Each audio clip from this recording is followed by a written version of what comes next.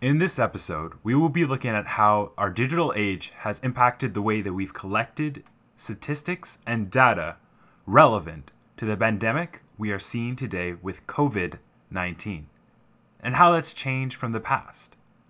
And so, this episode again is going to be focused again on the coronavirus and the outbreak around the world. So I hope you guys will enjoy this podcast and some of the information I find extremely fascinating. So without further ado, my name is Kevin and I am the host of this podcast. And this is the only podcast hosted by me. And you are currently listening to A Mention with Kevin.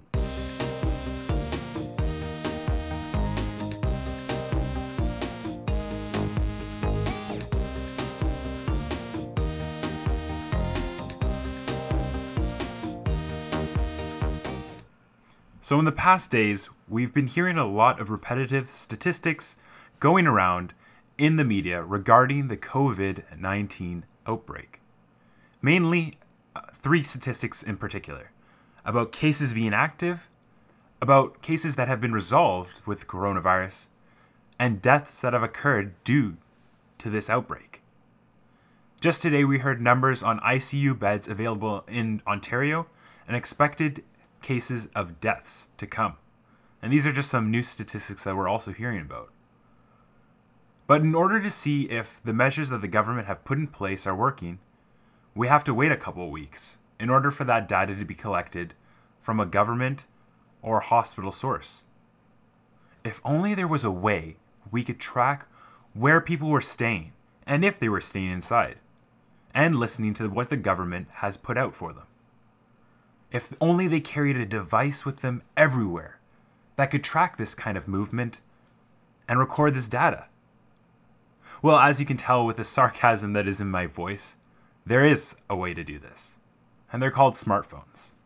And Google has decided to snitch on us all. Google has just published charts showing how the coronavirus has brought hard-hit Italy to a standstill, led to runs on grocery stores around the world, and prompted a stark drop in going out between Mardi Gras and St. Patrick's Day. The analysis of location data from billions of Google users' phones is the largest public data set available to help health authorities assess if people are actually abiding with shelter-in-place legislation and similar orders issued across the world to rein in the virus. The company released reports for 131 countries, which includes Canada, with charts that compare traffic from February 16th to March 29th, to retail and recreational venues, train and bus stations, grocery stores, and workplaces with a 5-week period earlier in this year. The data often correlated with the severity of outbreaks and the harshness of orders imposed by governments. Some of the data I'm going to briefly summarize right now. Italy and Spain, two of the hardest hit countries, saw both visits to retail and recreational locations, such as restaurants and movie theaters, plunge to 94%. So the higher the percentage, the better the people are listening to the government's guidelines in staying inside and not venturing out and social distancing. The United Kingdom, France, and the Philippines had declines of more than 80%, while India, which went into a sudden 21-day lockdown on March 25th, was also notable at 77%. Canada has seen drops that are less steep though still significant. Again, the retail and recreational Canada-wide has gone down by 59%, while Quebec, the hardest hit province, with more than 5,500 cases, has seen the greatest reduction at 70%. So they're really abiding by the government's guidelines. In New Brunswick's, the data actually shows an increase to visits to parks, while Nova Scotia has a reduction of only 5%. So in these areas, it's a little discouraging. In the United States, where states' responses are varied greatly, and in Australia, where the good weather initially prompted many people to go to the beach before isolating themselves and social distancing, measures were ratcheted up. The drop in visits to retail and recreational sites were less steep, they were just under 50%. In contrast, in Japan and Sweden, where authorities did not impose harsh restrictions, visits fell by roughly only a quarter. In South Korea, which successfully contained a large outbreak through aggressive testing and contact tracing, the decline was just 19%. The data also underscored some challenges authorities have faced in keeping people apart. Grocery stores visits surged in Singapore and the UK, and elsewhere, travel restrictions were set to go into place. Visits to parks spiked in March in some San Francisco Bay Area counties under lockdown in California, forcing them to later put the sites off limit. The data also underscores how the mood of people was around the world shifted. In New Orleans, during the annual Mardi Gras celebrations, February 16th to 25th, which was in hindsight been criticized for helping the spread of the virus, there were off-the-chart increases in traffic to transit stations, parks, and businesses. But 3 weeks later in Dublin, the heart of the St. Patrick's holiday celebration, traffic was down at retail and recreational venues as the country ordered big events to be cancelled. Within countries, there were wide gaps in behavior by region. California, which was the first in the US with a statewide lockdown, cut visits to retail recreation locations in half. In New York State, the slide in such visits was gradually as officials waited to impose strict curbs, but they eventually fell to 62%, so a lot better. By contrast, Arkansas, one of the few states without a sweeping lockdown, had the smallest decline with a mere 29%.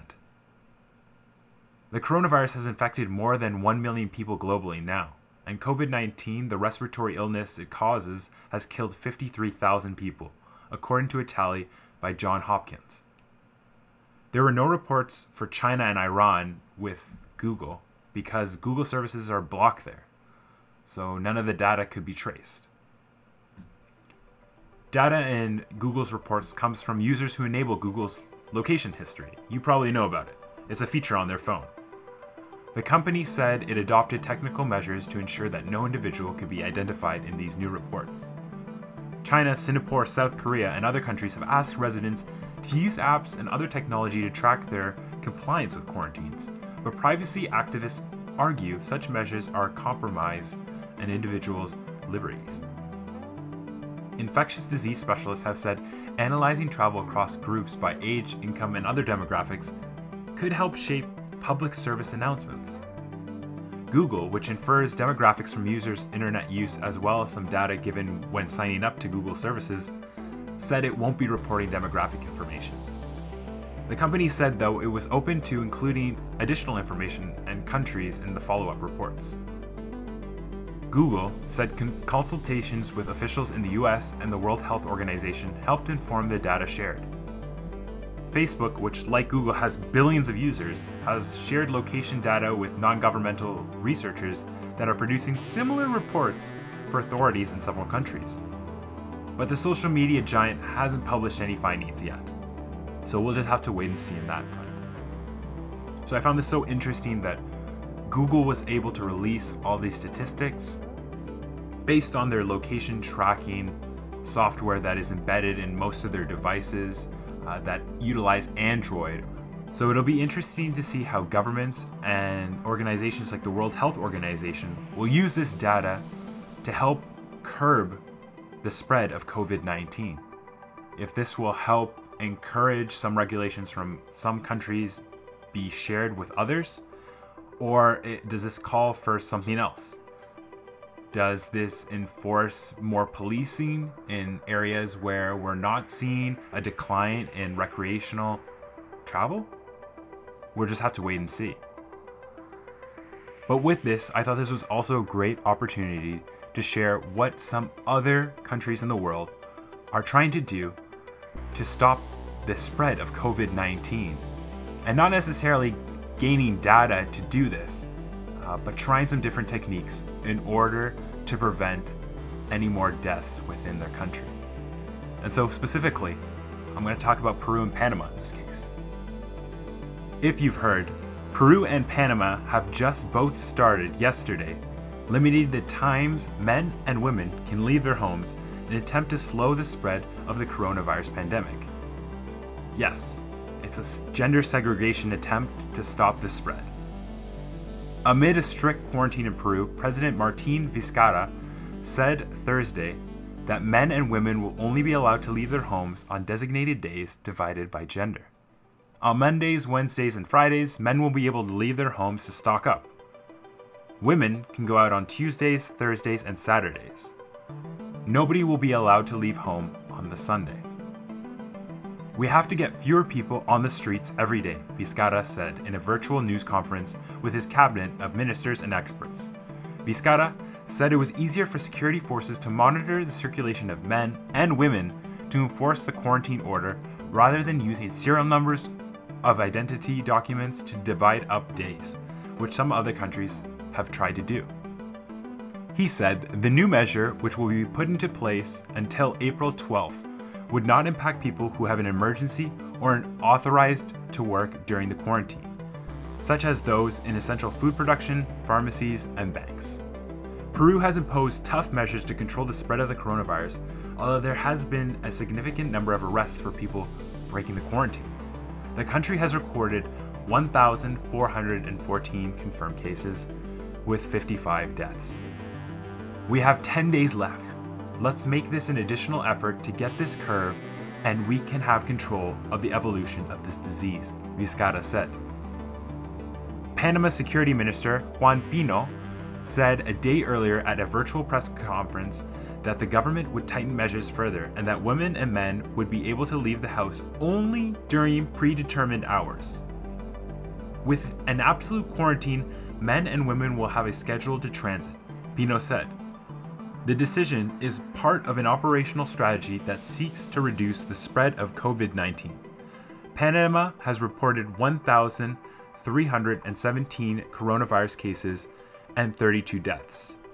Pino also reiterated warnings that the health system could be overwhelmed if the number of people requiring intensive care rises substantially.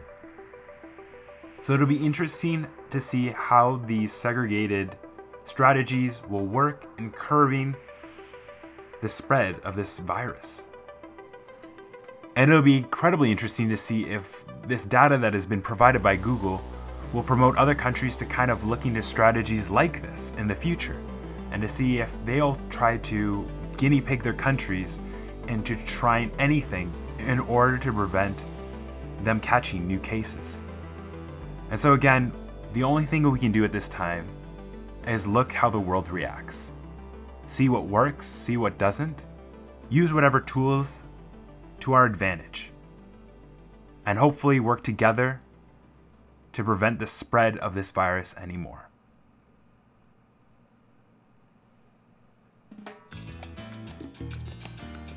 I want to thank you guys so much for listening to this podcast. If you guys have enjoyed it, please like and subscribe if it's on Apple Podcasts, Spotify, or Google Podcasts.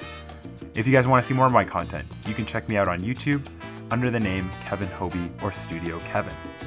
I just want to remind you guys to continue to social distance. Remember, practice good hygiene, washing your hands, coughing in your sleeve, and using sanitizer whenever you can. Brush your teeth and floss. And I will see you on the next episode. Good night.